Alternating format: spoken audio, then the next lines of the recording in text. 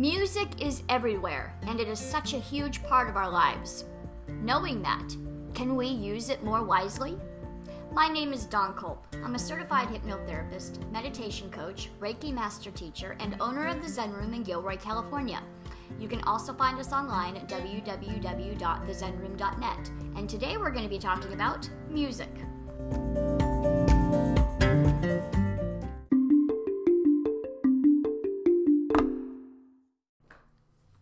Hi everyone, and thanks for tuning in to another episode of the Zen Room. So when I was doing my meditation, preparing for this podcast, anybody that's been listening to this program for a while knows that that's what I do, is I meditate to get some intro ideas, some transitional ideas, some, flow ideas, and, all that kind of stuff. It was interesting because I very, very clearly got that today's topic was going to be around using music as a tool. So one of the things that I wanted to do to prepare for this podcast was get a little bit of information around how much time we spend listening to music. I think we think of ourselves as only listening to music when we're in the car, or maybe when we turn it up to, do some housework or whatever. But there was a new report released by Nielsen Music, and this report was released in Forbes magazine, and basically the report concluded that Americans now spend just slightly more than 32 hours a week listening to music. More than 32 hours a week. Okay, that is almost a full-time job. But what we don't know, and what would almost be impossible to calculate, track, is how much listening do we do when the listening is behind the experience? Meaning, if we're having lunch or if we're having dinner in a restaurant, they're playing music. Maybe it's really light and you barely notice it, but it's in the background. When you're grocery shopping, there's music playing. When you are watching a movie, you are listening to music throughout the movie. Try watching Jaws without listening to the da-na, da-na, da-na. It wouldn't be the same. Music is everywhere, and it permeates everything. There was a 2011 study done from, I'm going to mess this name up, No Farrell et al. Okay, I'm going to spell it in case you want to look it up. KNOFERLEETAL. So this 2011 study found that you can fine-tune the background music of a store to optimize it for increased sales by paying attention to the types of songs that you're playing and the tempo that you're playing. So what they found was the best tempo combination for boosting sales at a supermarket is down tempo in songs in minor keys. So for whatever reason, and when people are listening to more slow, slightly sad songs playing in the background, the slow, sad song playlist averaged 12% greater sales than the fast, sad song playlist. So tempo was a factor. The type of music was a factor. So there are people doing studies trying to figure out what kind of music is going to make people feel like eating more. If you're in a restaurant, that's going to matter. Stores, as I just mentioned to you, there was the study. How will, people are listening. How do we sell more? How do we grow our bottom line? What kind of music can we play to make people want to buy more? So the corporations are very, very aware that this is a thing. So if it's good enough for the corporations to elicit certain behavior, why can't we take this same information and use it to improve or elicit certain behavior in our own personal lives? So if we're listening to 32 hours of music in our own free time, meaning in the car when we're driving, or some people, hey, when I was in my teenage years, I would go into my room and I'd put on, an album like Pink Floyd, and I'd put on my headphones and maybe I'd put on my black lights, and it would be an experience. I was actually in my room just listening to music. I don't know if kids are doing that these days. I'm sort of out of touch with that. But music is a very, very, very big part of what we do. So anybody that knows me knows I'm a Snoopy, Charlie Brown Peanuts fan, like extraordinary. Like that's my favorite. Some kids grew up with Scooby-Doo and some people prefer Disney, and that's all fine and good. But my jam are the Peanuts, okay? And anybody who's ever seen The Great Pumpkin, and The Great Pumpkin is a cartoon that's played here in America around Halloween time. There is this scene where everybody's at the big Halloween masquerade party, and they're using the back of Charlie Brown's head to figure out what kind of pumpkin they want to draw, right? And it's, anybody who's seen it, they can literally visualize it in their heads right now. And there's this scene where this little boy named Schroeder, has this ability to take this cute little toy kid piano and play Beethoven on it. And it's this big, beautiful sound out of this little teeny tiny piano. And he is responsible for playing music to liven up the Halloween party. And Snoopy comes in, and Schroeder is playing this very upbeat tempo, and it's making Snoopy very, smiley, and he's marching, and he's smiling from ear to ear, and he's grinning, and he's dancing, and he's laughing, and he's playing. And then all of a sudden, halfway through the song, Schroeder decides to change the song to some very, very sad, very low, slow-tempoed, very melancholy tune. And all of a sudden, within moments of changing the music, Snoopy goes from marching and laughing to crying and pounding his fists on the top of the piano, and he's just seriously, distraught. And then all of a sudden Schroeder changes the tempo again, and he goes back to the joyful marching happy beat, and then all of a sudden Snoopy's mood changes in a hot instant, and he's back to smiling and grinning and marching and dancing and laughing and playing. And the reason that I bring that up is, obviously that's a cartoon and it's sort of silly, but I know we can all relate to this in some way, shape, or form. So we can find ourselves moving through the world, and then all of a sudden this song comes on the radio, and all of a sudden we're like, my whole constitution has shifted. Either for the better or for the worse. I guess it depends on the song. One of my favorite songs to listen to when I feel like I need a little pick-me-up is Pharrell Williams' song Happy. It's no accident that it's called Happy, and the lyrics are happy, and the tempo is happy, and the vibe and the spirit and the way that the chords progress throughout the song, it's very uplifting, and gosh, it just makes you happy. So and of course, anybody that lives here in the States knows that song went straight to the top. It was number one. And the Despicable Me wound up grabbing it as their soundtrack, and I know that Ellen loved it and she danced on stage with it, and so it kind of took fire. And in my opinion, it's no coincidence, because who doesn't want to feel happy? Who doesn't want to turn on that song and just smile and just feel great? All of a sudden we turn into Snoopy, who was having maybe a hard day, and we hear Happy, and all of a sudden we're marching and we're laughing and dancing, and it feels great. So if we know this to be true, why aren't we using this a little bit more to our advantage, or a lot more to our advantage? So I think sometimes you can't see the forest through the trees. And like I said, music is everywhere.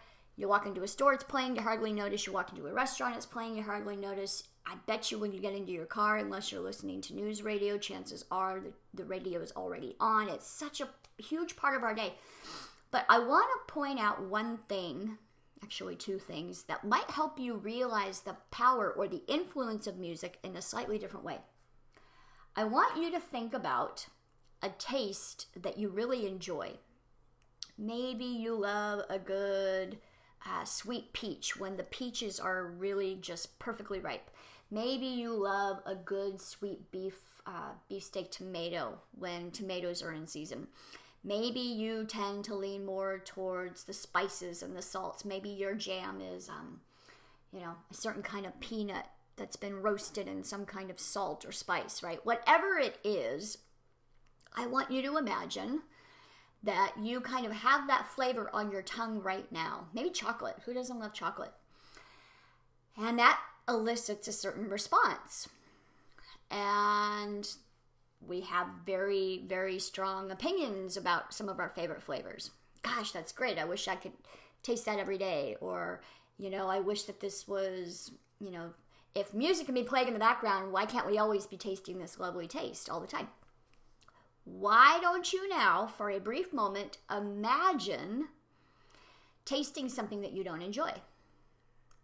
Like, I am not a fan of cauliflower. I've had it enough to know what it tastes like. If I close my eyes, I can taste it right now. It's not my favorite, like, at all. So I'm not going to go out of my way to find cauliflower, to eat cauliflower, to savor the flavor of cauliflower. Some of you listening, are you going, oh my God, are you crazy? Or cilantro, there's another one. Ugh, not a fan. I'm so glad it's here from my husband because it makes his Mexican food so yummy. I'm just not a fan of it. It's not my preference. The thing is, we have a lot more control over what we put in our mouths than what we put in our ears. We can be very, very particular. Yes, I want the chocolate. No, I do not want the cilantro. There isn't somebody in the background layering our tongue with a certain flavor that we like or don't like without our knowledge. Right? We go into a grocery store. We don't get to pick which station we listen to. We just have to listen to whatever's on in the background. With our taste buds, we have full control over, or hopefully most of us have full control over what we taste. Okay, so if we are walking through this world, experiencing the world in every way, in every day, using our sight and our sound and our touch and our smell and our ears, right? Those are our five senses. If we are walking through the world and those are the ways in which we are experiencing the world and we have full control over what goes in our mouth, that's pretty much it. We really don't have a ton of control over what we smell. Sometimes we'll get a whiff of something and it's like, well, where did that come from? But I didn't sign up for that. Right? I didn't sign up for that. Who's responsible for that? Everybody looks to the dog, right? But we don't have a ton of control over what our ears are subjected to out there in the world. But we do have control over what our ears are subjected to within our own controlled environment, within our cars or homes, or when we've got our earbuds on and we're at the gym. We are choosing what we are going to pipe into our brains. The other point that I wanted to make, there were 2 points that I had said. The first one was the taste. I want you to imagine looking at a picture or a photograph of something very pleasant. Whatever that means to you. Maybe it's a sunset. Maybe it's a baby laughing. Whatever your idea of something pleasant is. And that is going to elicit a certain response in the heart, in the brain, in the feelings, all of it. And then I want you to imagine looking at something terrifying. And that is going to elicit a whole different set of responses, right? For me, it would be a snake striking. I'd be like, oh my God, that's terrifying. And I would much rather not look at that picture. In fact, I'm probably going to rip it up into a million pieces and toss it in the trash and hope that I never have to see that picture again. Not a fan. We know the power, physiological response that we get when we look at something pleasurable versus looking at something not pleasurable. Why can't we realize that that applies to what we listen to as well? Especially because we are vibrating beings. If you ever wonder why does Dawn keep calling us vibrating beings? Well, if you look at any part of our body under a microscope, you will see that it wiggles. And if it wiggles, it has a vibration. It's the vibration that makes it wiggle.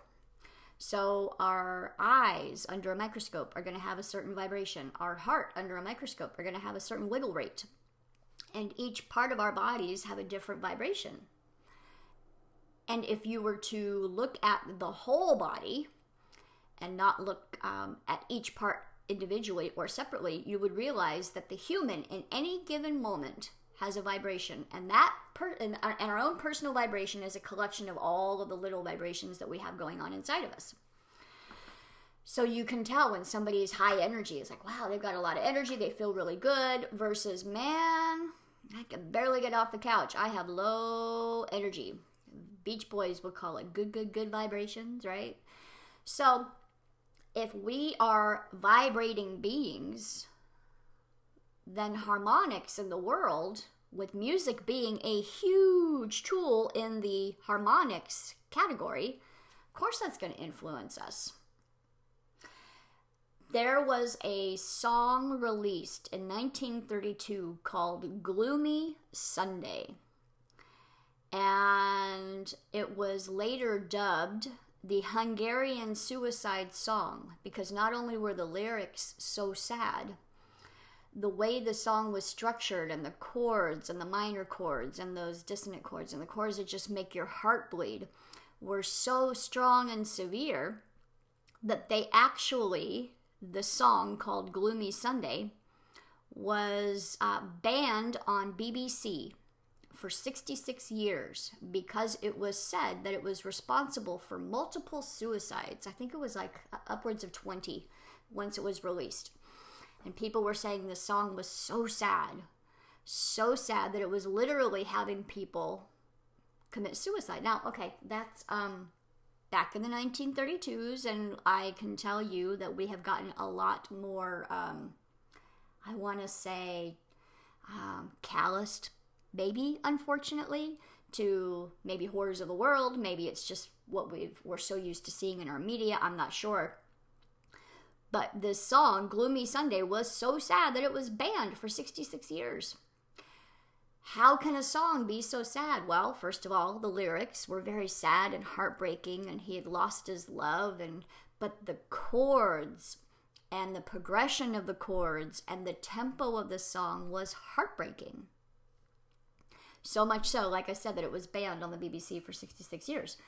So, on the flip side of that, there's songs like Happy from Pharrell Williams that do the exact opposite.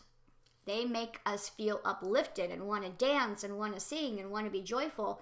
And we can feel the difference in these vibrating bodies that we have. We can feel the difference between a song that makes us feel like our heart is breaking and a song that makes us feel like we want to dance.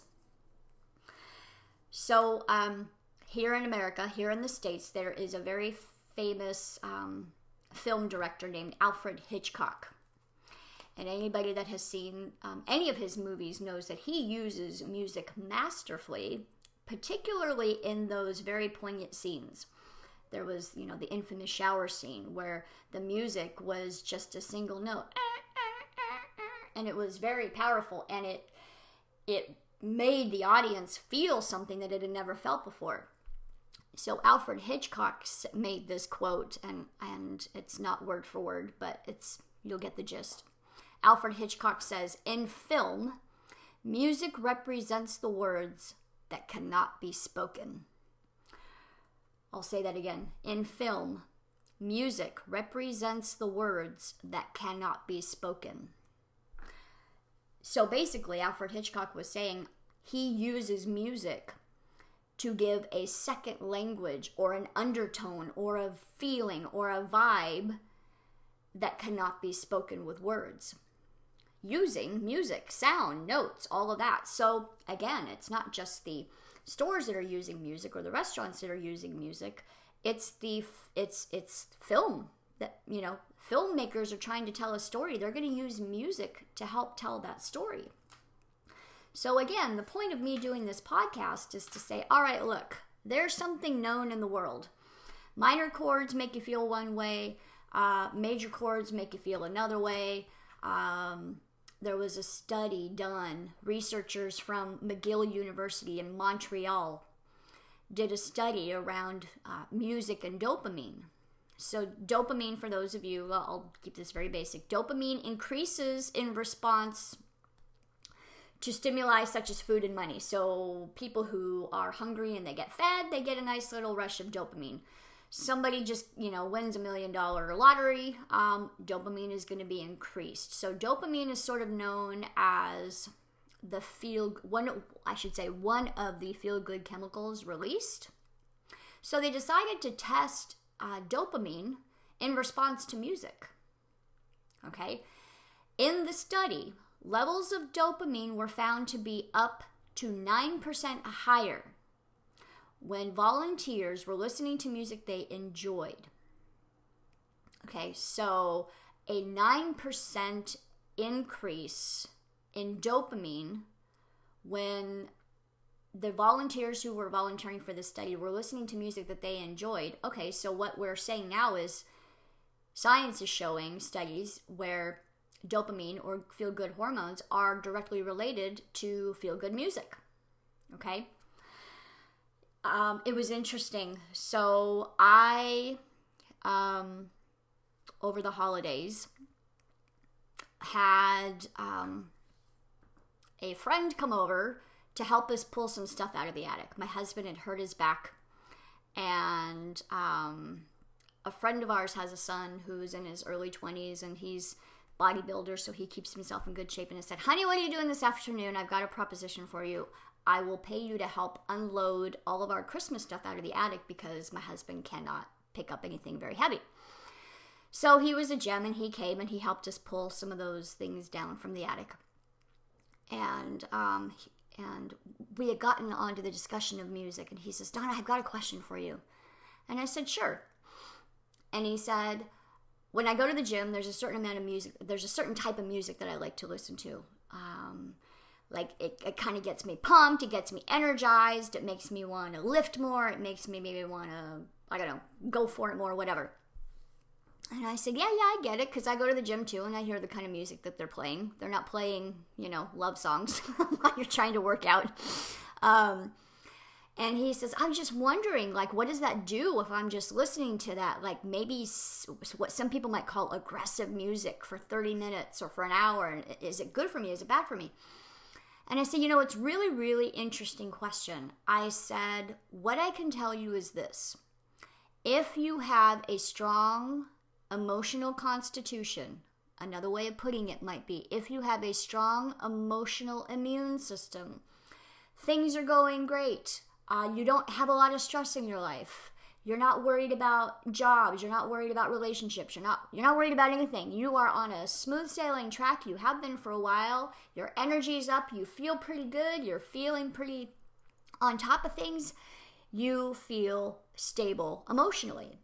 I said a person like that can go to the gym, listen to maybe some of this aggressive music for 30, 40 minutes, and maybe it really helps them with their workout, helps, make them push harder, or punch harder, or lift more. I get it.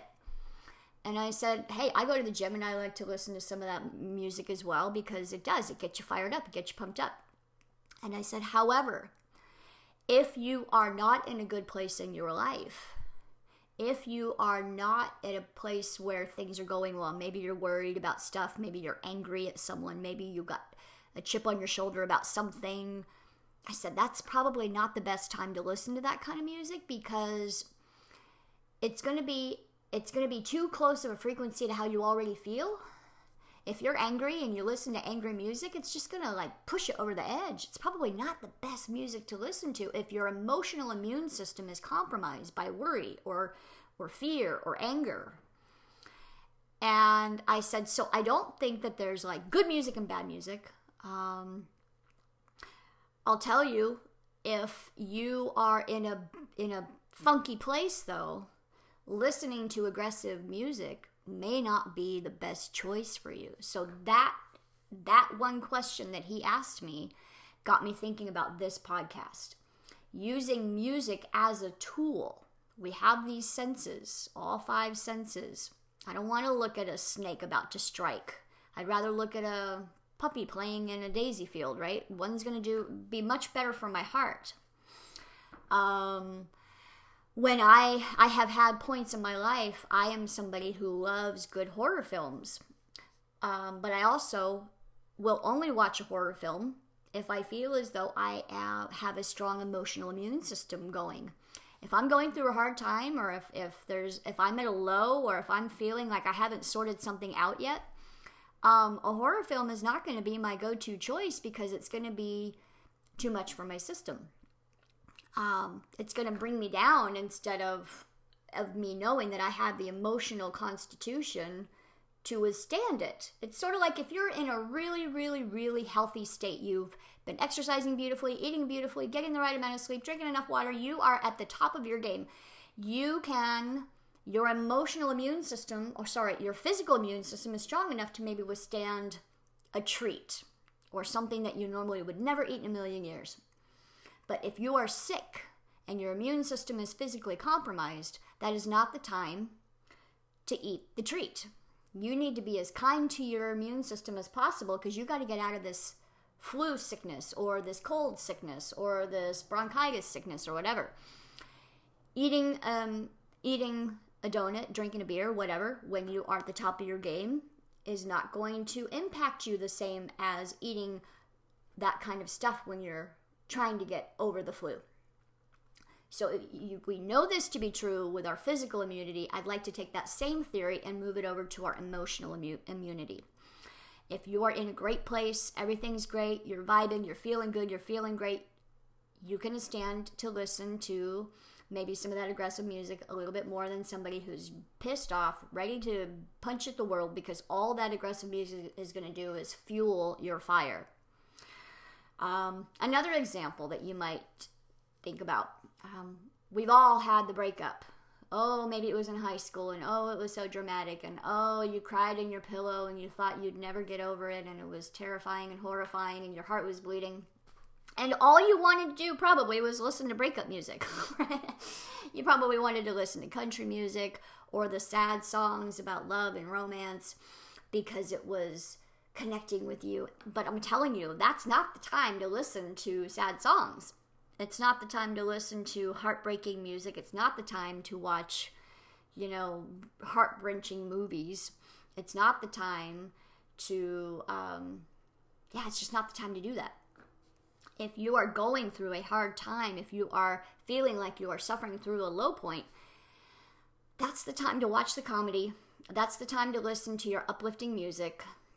It probably feels like, that's the last thing that I want to do. I don't want to watch an uplifting movie, and I don't want to listen to uplifting music. I want to be sad. Okay, well, hey, know thyself and do your thing.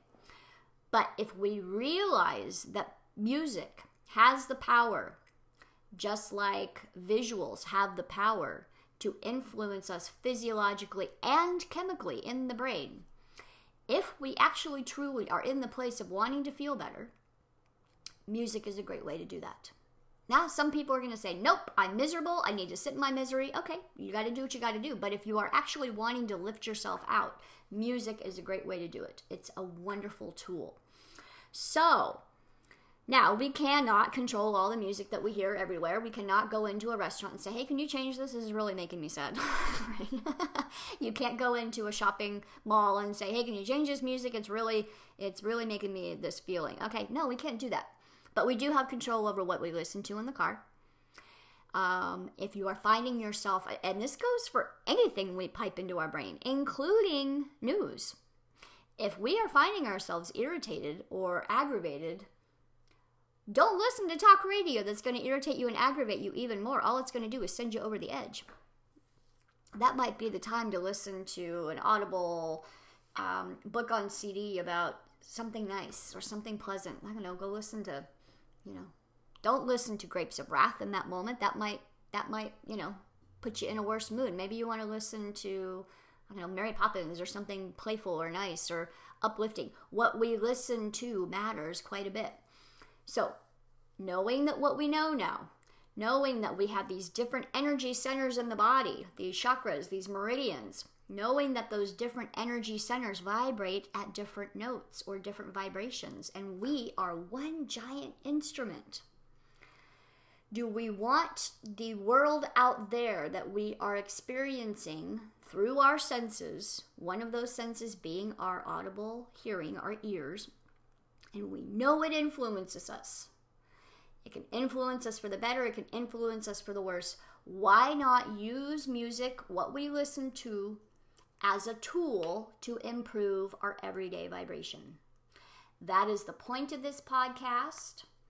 I hope that you find, I don't know, is it disco music that makes you want to dance? Great, play that. Is it banjo music that makes you want to tap your foot and, whatever? Great, listen to that. Is it beautiful classical music? I'm talking the beautiful uplifting music, not the stuff that makes you want to pull the covers over your head and call it a day. Pick your music wisely, especially when your emotional immune system is down.